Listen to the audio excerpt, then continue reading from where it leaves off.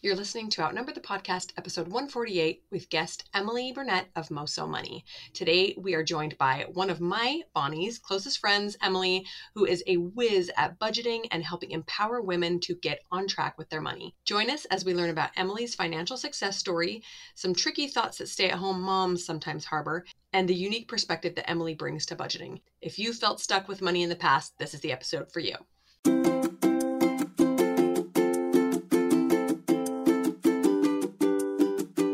Hello and welcome to Outnumbered the Podcast. I'm Audrey. And I'm Bonnie. We are experienced moms to a combined total of 19 children. In our weekly episodes, we explore relatable topics using our perspectives of humor and chaos. Tune in for advice and encouragement to gain more joy in your parenting journey.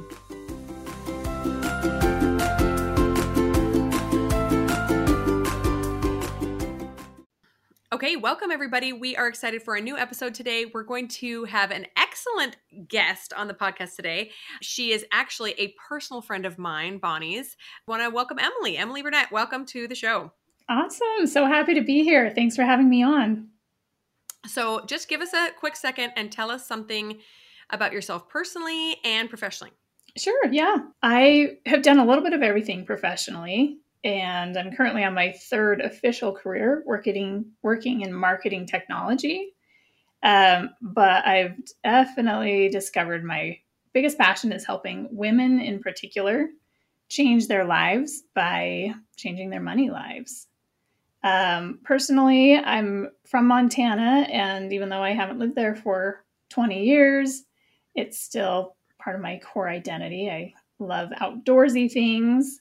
And currently mountain biking is my favorite hobby. And I am an avid maker and eater of baked goods. Yeah, aren't we all?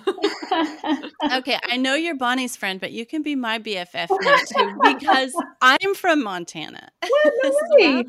I know, and I haven't been back for, I don't know. I've been, visited, but like married 25 years ago. So yeah, we're like, we can talk about this later.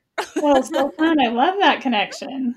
Yeah, we're super excited to talk to you about helping women with money, because that's something that we really love too. Like, we love to talk about it on this podcast, and that some of our most popular episodes is the one where we help women, moms, families, big families with money stuff. But we want to start out like we usually do. If you can share a funny personal or parenting moment with us and our listeners. Yeah, absolutely. So I am approaching 40, never married and no kids, but I'm a big fan of kids and love interacting with my nieces and nephews. And this is a couple years ago, my 5-year-old nephew, who I see multiple times a month, where I'm very involved, I feel like, in their lives. He asked, "Aunt Emmy, do you have any kids?" And I laughed because I would have had to do the best job hiding those kids and every single reference to them. And then when I was about to answer his question, and he goes, "Oh, that's right. You're still a kid." Because apparently in his mind, if you're not married and you don't have kids, you are a kid yourself. Works for me. I would roll with that one. Next time you want to call in for work, sorry, I just didn't feel like it. I'm kind of feeling like a kid today. Yeah, no kidding. Oh, there are times I feel like when the most pressures hit me of parenting and like adulthood, that's when I'm just like, oh, I'm going to be a kid today too. What are we doing today, kids? Oh, we're making a mess and building some forts. Sweet. Lunch? Nope, not doing it. Yeah, no, we're not doing adulting today. That sounds amazing. That's cute. Super cute.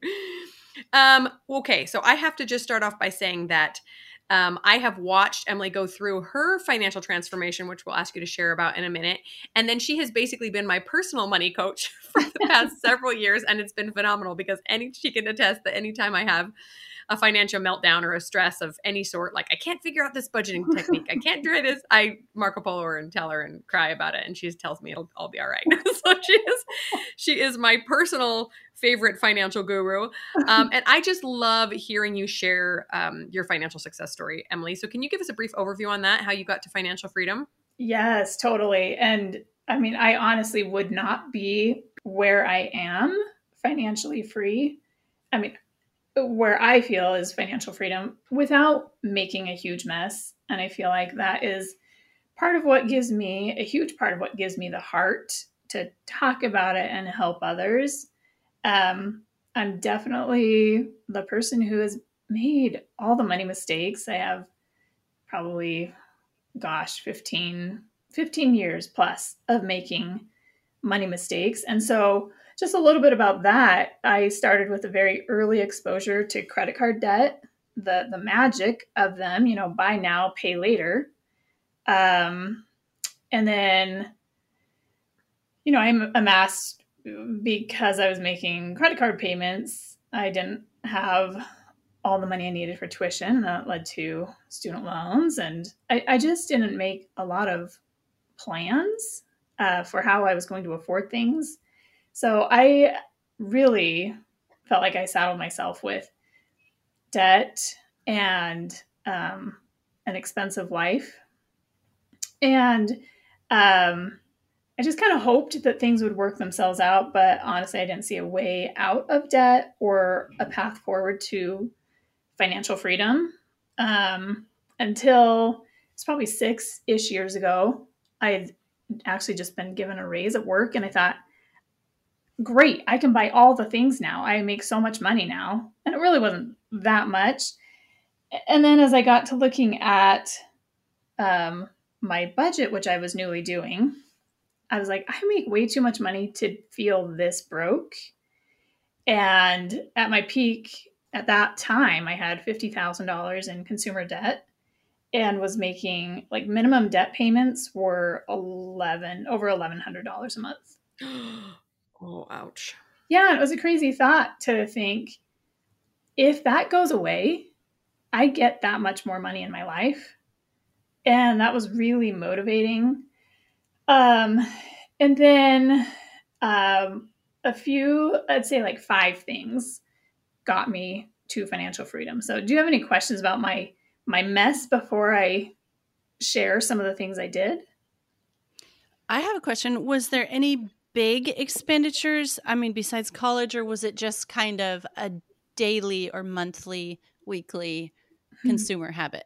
Yeah, that's such a good question. There were some big ones along the way of like, as a freshman in college, I dropped like $700 on a plane ticket, which that's not huge. Back then it was a little more.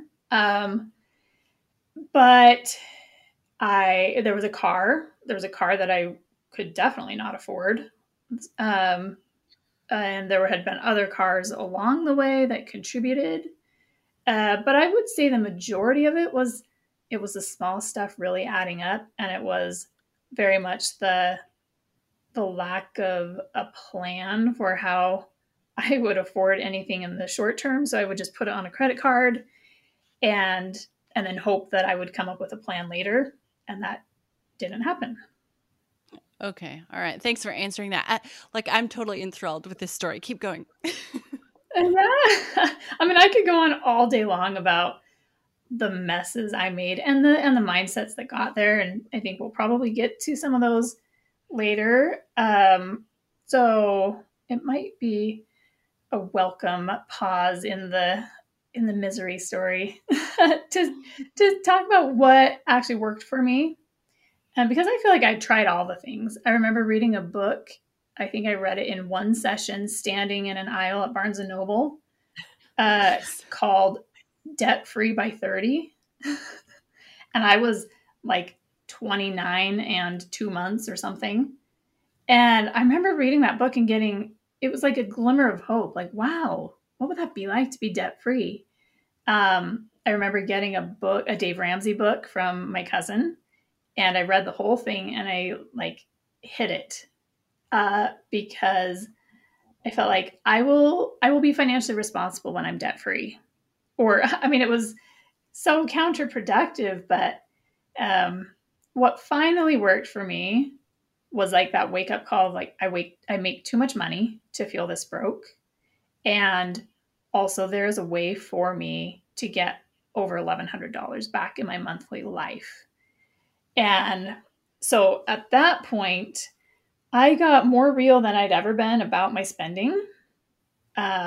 because it's not like I never tried to budget or quote unquote budget, but I just got very real about how much life cost me and all the things that come up occasionally or unpredictably. I built those into monthly amounts, which I hadn't done before. So I could really now see what life cost me. That was huge. Number two, the second thing I'd say I did was mapping out my journey to debt freedom. And for those who are listening who maybe debt isn't your struggle, but there is some big financial goal that you want to hit, mapping it out on paper so that I could see over the next 36 months where my debt status would be. And then seeing the light at the end of the tunnel was really empowering.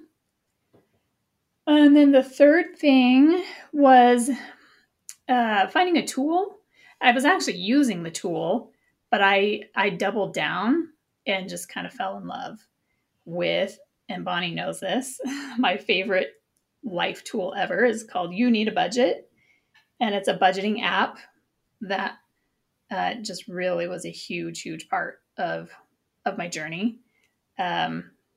It just clicked in my mind, and we could talk more about that later. But having a tool that keeps your money organized according to your plan was huge. And then the fourth thing was budgeting money for some fun stuff. You know, I did tighten the belt because I wanted to, but even still, I prioritized for some fun, guilt-free spending, and that made a big difference. And then the fifth and last thing, I simplified all the good things I was trying to do. I was trying to, make extra payments on all of my debt.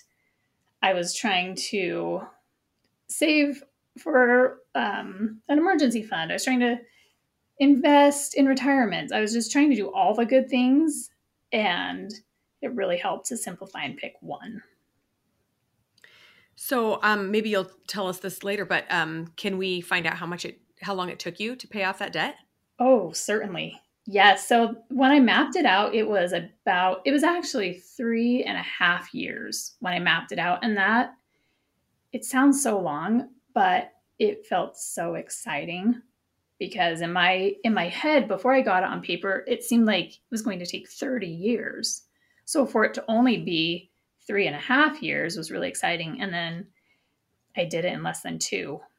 Wow. Yeah.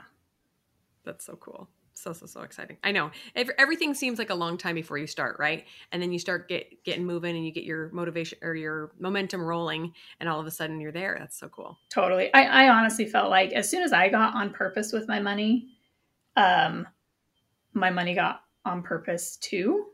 Like it couldn't wander away. It couldn't spend itself. More money came to me. I've written about, when you have money, when you have like a good home for money to come to, money just kind of gets drawn to that good home because it knows it'll be taken good care of there. Oh, I know that is an awesome sentiment. And I'm kind of really into your story over here. Bonnie's probably heard it before, but this is my and probably some of our audience's first time hearing it. And I love hearing like just this success story and like these 5 steps that you use. You just got intentional about what you were doing. And so often on this podcast, we talk about just being intentional, not letting life happen to you, but making your life happen. And you're talking about your goals and, you're mapping and you're focusing and, discipline and finding the right tools. And it's like getting all excited for you over here. Oh. Well, and one thing I would add, if I may, is that, so one of my business taglines is get your roots right. And that's why I really do focus on the basics of money. I'm not an investing professional. I'm not your financial planner. I really help women in particular get excited about taking care of their money. And like, I do think that discipline comes as you do it, but it's almost like the reward of starting to do it. And yeah, I find that when I talk to people about the B word, the budgeting word, people will respond with, "Oh yeah, I should be doing that," and I want to like yell really nicely and be like, "No, no, you don't. You shouldn't. You want to. This is like the most exciting thing you can do for your life right now and for your future." Because it has brought nothing but good things into my life. I paid off all that debt. I have bought a home on my own. I've, like the mountain bike that I currently love. I have paid cash for a lot of things over the past couple years. Um, it's just it's made so many good things possible. So many generous things, hopefully along the way possible. So just wanted to add that. Okay, that is really amazing. I think there's a word that's coming to my mind hearing you talk about this and about people, how they just kind of resist something that they think they Yeah. have to do. But the word that's coming to my mind is like empowering. Like Yes. what you're doing is like you want people to be empowered to have this great force behind them. And so we want you to talk a little bit, tell us more about why do you focus on women and helping empower them when it comes to money? Yeah, that's a really good question. Over my time doing this, and I have been coaching people over the last uh, 4 to 5 years. I have worked with couples, I've worked with men, and I've worked with women. I've learned I don't care for working with couples because money is such a personal thing, and the most beneficial coaching I can do is one on one, where you don't have another person to almost like either blame or hide behind or abdicate responsibility to. What do you mean? I can tell you later. I can elaborate. Who on does that? But honestly, I have such a heart for what women feel about money because I felt it myself. And this isn't all women, but in my experience, my personal experience, and then talking with women, I know that women more than men, and again, this is not exclusive or all women feel this way, but women feel bad with money. And that's kind of like this mantra running in the background, like, I'm bad with this, it's hard, I can't do it. A guy might actually factually be bad with money, but he's less likely to beat himself up for it. Guys just have a lot of misplaced confidence, I've found. No offense, guys, if you're listening. They can be good or bad, and they always think they're good at it. We like to beat ourselves up about everything. What's wrong with us? Totally. Also, I think women just in general deal more with guilt and try to outspend the guilt. And like the thought in their head might be, if I can't feel good about money, at least I can buy stuff at Target. And that feels like a win, but it just causes more guilt and then shame-based spending, which only feels good for a minute. And also one thing, I think that women are typically the primary spenders in a household, and they're buying things like groceries or stuff for the kids. And because you are doing the spending for the household, you can feel like a spender when that's maybe a little unfair to yourself because you're probably not spending as much on yourself. So, and then also, I think a woman, well, I don't think, I know, a woman who's empowered with money has options. And then she has options to create, or the confidence to create options for herself. And then they have more of a voice in whatever situation they're in, whether they're single or whether they're married. They can just create a lot more for themselves and for a family, and they can pass down healthy money dynamics to their kids. So that's why I really love focusing on women. Oh, that's so great. And I know I personally, and I know Audrey and many of our listeners can really relate to some of the things you said. Going along those lines of the women and all the responsibility that falls on us, especially as mothers that are running a household with a lot of people in it. what can you say specifically towards those listening who maybe are stay-at-home moms who do not bring home a paycheck or bring home one that's very small and doesn't like really contribute to the household? I know that there's some drama associated with that and not making quote unquote our own money, right? So what kind of tips or advice do you have for those women that really struggle with understanding money in that way? Yeah, well, I have a lot of compassion for that feeling. And I would say to not undervalue like monetarily your contributions. Because again, your spending and your management of the household resources are benefiting everyone. Also, you staying at home with children allows your spouse to bring home income that doesn't have to cover things like childcare. There's a reason, Dave Ramsey is somebody whose podcast was really influential at helping me stay motivated as I was aggressively paying off my debt. And he and others strongly recommend that in a couple, you have life insurance on both parties in that couple. That just because a woman isn't bringing in an income, that to replace her would cost a lot of money for a nanny or childcare, for the person who would fill in the household management. So again, I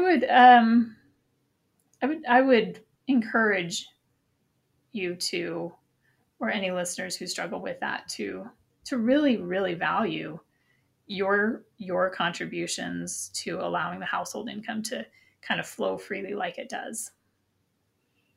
Ooh, that's a great comment. And let me just say before anyone attacks me that Audrey and I clearly do not feel like stay-at-home moms are of no value. But I just know that this is something that a lot of women struggle with because the world in general tells us that if you don't produce green, that maybe you don't have a purpose.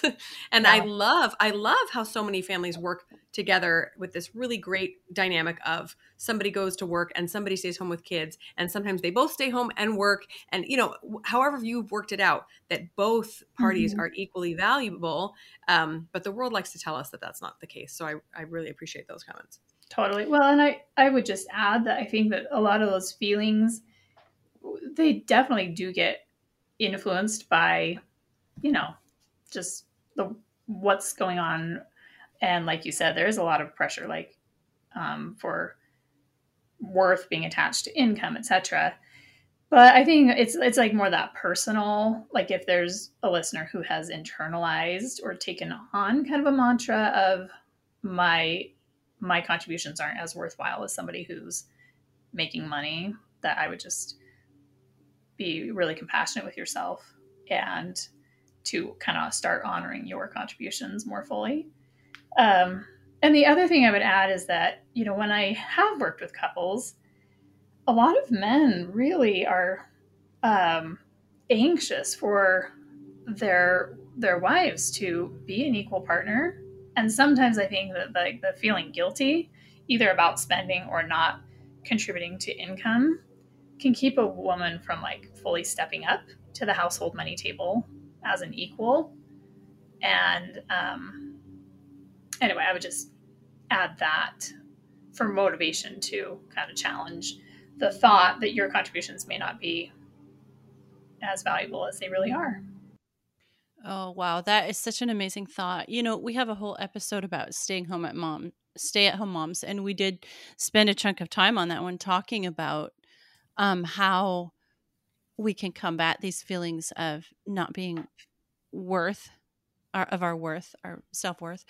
But yeah, I've noticed that if I focus on those kind of thoughts, that I'm using up a lot of energy just hating on myself instead of using that time and that energy and that focus on just being empowered and helping spend responsibly, manage the money that is coming in. And and so like just quit wasting time on this stupid thought and let it go, and then focus on something that's going to be a help to the money and the relationship. So I love that. So give us a little insight. What makes your money perspective different from others that we may have heard about? That is a really, really great question. And I don't claim to be the only voice out there or the only coach who's made mistakes, and that's where they get their heart for coaching. But a couple things that I think combine to make my perspective unique is the huge mess I've made and dug out from it, and then gone on to do some really satisfying things with my money. Again, that by itself isn't, the only thing, but I really get the emotions of money that a lot of women struggle with. And that is kind of a relief for clients who can share their dirty secret with me and realize it's not a dirty secret, that I get it. They're not alone. So it kind of normalizes their experiences. Also, I would say I'm not frugal.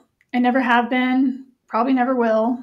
And so that's not one of my pillars. There are some voices that are intrinsically frugal, and so that's what they encourage, and that resonates with some people. But I am kind of a spender, and I like nice things. And so I think that makes me a little more accessible to others who like nice things and are not by nature frugal. And then also I don't claim to be a one-stop financial shop. My heart is for the monthly money, the monthly spending. And so I don't, tell you how to manage credit card points or where you should be investing. That's not my jam. It's not what turns me on. I'm grateful for other professionals who that is their thing. And then the last thing I would say that kind of goes into the recipe of what makes my money perspective different is that I don't really tell people what to do. I'm not telling people how much to budget on household. Or household expenses or living expenses or groceries. There are some of those numbers that are out there, and those might be helpful for some people. I just introduce people to a tool that changes lives, and then provide a safe place for them to open up about their money and their feelings about money. And then I may ask questions and challenge thoughts.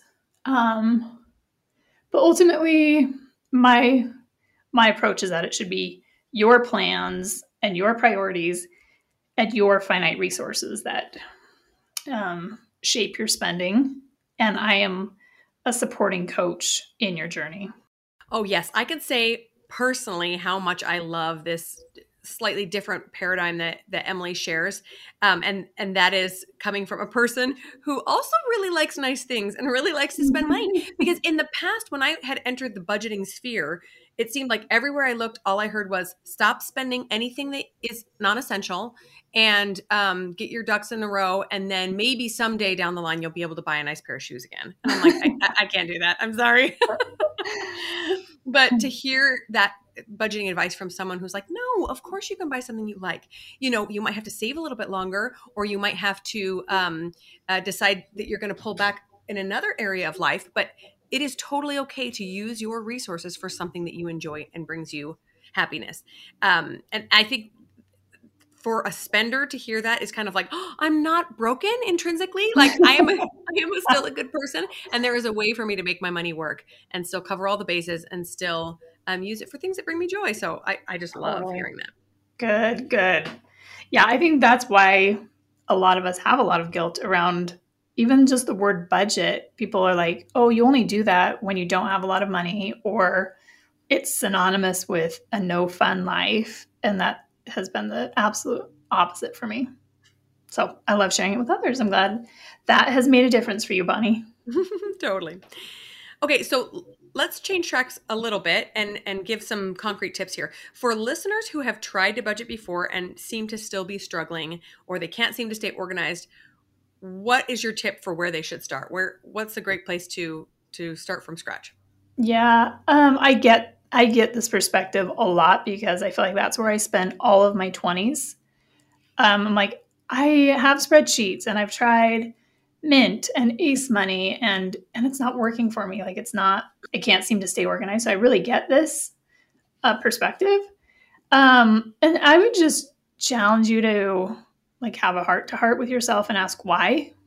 Like, why can't you seem to stay organized, and write down your answers and be willing to like see if there are excuses. And I'm not saying that you would need to apologize or feel bad for those excuses, but just maybe a little healthy challenging of them would be actually really freeing. I would also say, I would ask, is your spending all accounted for? Because I think the best budget can absolutely be wrecked when you don't have all of your spending accounted for.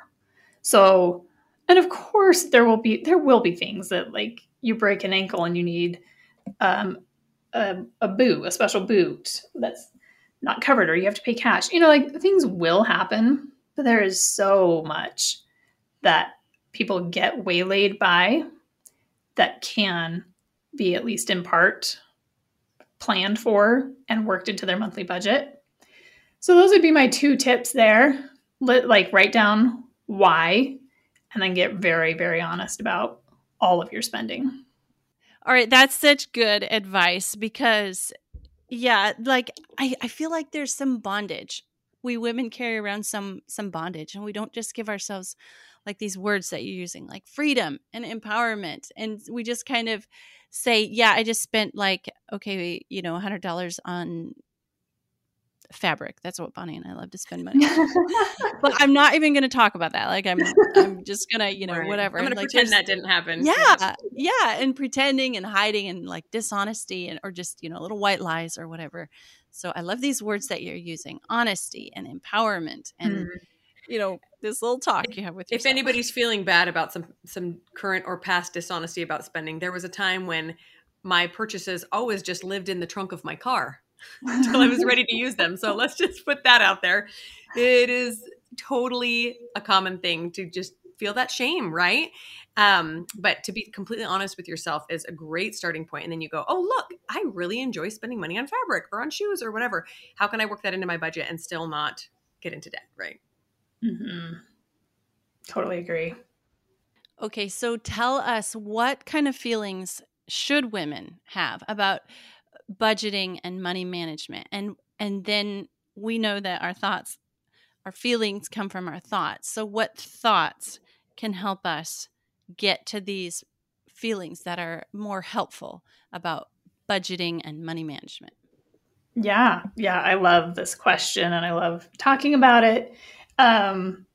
Feelings, like the reason why I encourage people to budget and to get their roots right with their monthly money is so that they can experience feelings of peace and purpose and gratitude, confidence, excitement, clarity.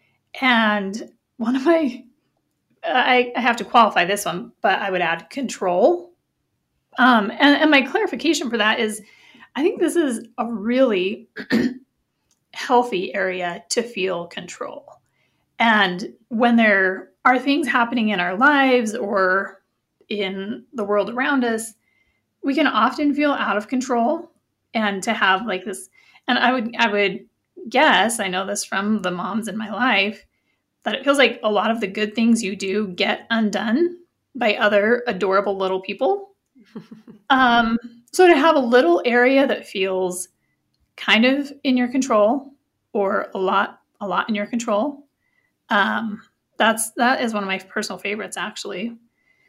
And then thoughts that I would encourage you to entertain are things like, I have figured plenty of things out. Money can be one of them. There's plenty of money to go around. I get to choose where to spend my money. A life coach I've worked with, she says, and I love this thought, I've always had enough. the trick is it has to be a thought you believe. So those might be some ideas for starters, but make it something that you really can believe in your core, because that will be the thought that gets you to new feelings. Okay, those are awesome thoughts. Thank you so much for sharing those concrete thoughts, because they're coming from a place of abundance and gratitude. And those are definitely going to invoke the right feelings if we have thoughts that are rooted in abundance and gratitude. That's just amazing. Thanks for sharing those. You bet. Yeah, and I would say in regards to that control thought, I really enjoy that as well. Even if you are married and in a relationship where you're sharing money, you can structure it in such a way that you each have money to spend however you want. And even if it's something little, I remember a time when we had maybe $25, $30 a month that was our own, but I got to do whatever the heck I wanted to, right? I could choose to go blow it on a manicure, even if we had no extra money anywhere else, because that was mine and it was my choice. And that was really, really empowering to know that I wasn't being run by this super strict budget that meant I could never ever have any fun. But if I wanted something else, then I had to, be a little disciplined so that I could save that money for that other thing. But that really brings a lot of, like you say, peace and contentment when you know that there's something that you get to choose what it goes towards. Totally. I love that. Great. Yeah, that's such a good thought. Okay, so to wrap up, we just want to hear a little bit more about the resources that you offer, Emily. I know that you have a budgeting course and a few other things that you can offer our audience. Can you give us a little rundown about that and where people can find that? Yeah, totally. On my site, I do have a freebie that it's actually the Empowered Money Handbook. So right along with the empowered theme that we've talked about. And this would be perfect for your listeners who this has resonated with and, sparked some hope that really they can be different with money, or their money can be different. I mean, I created it to help people start to get unstuck.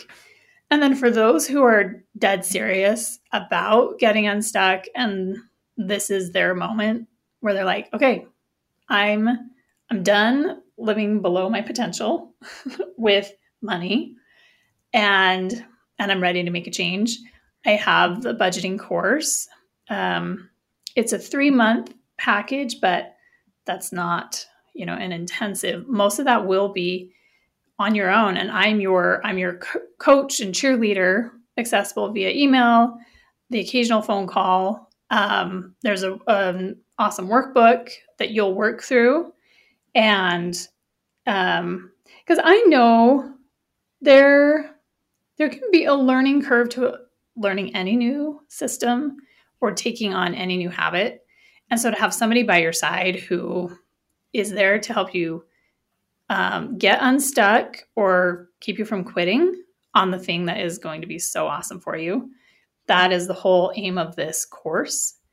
And I'm so confident in its success that I offer a money-back guarantee if at the end of 3 months you've done the work and we've had our 3 sessions and you feel like it wasn't worth your money, then no questions asked. I return your money. So again, the goal is just to help people get unstuck and tap into, giving themselves better options, themselves, their family, etc. So yes, it's an awesome, awesome thing.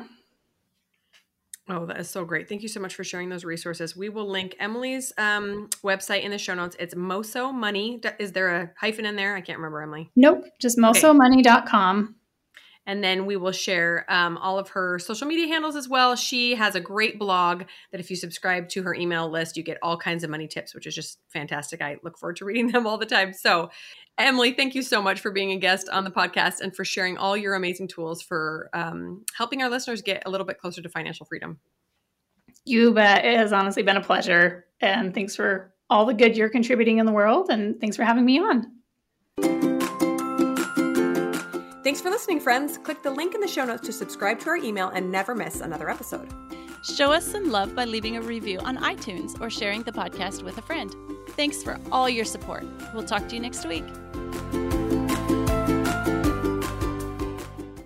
And then quick pause.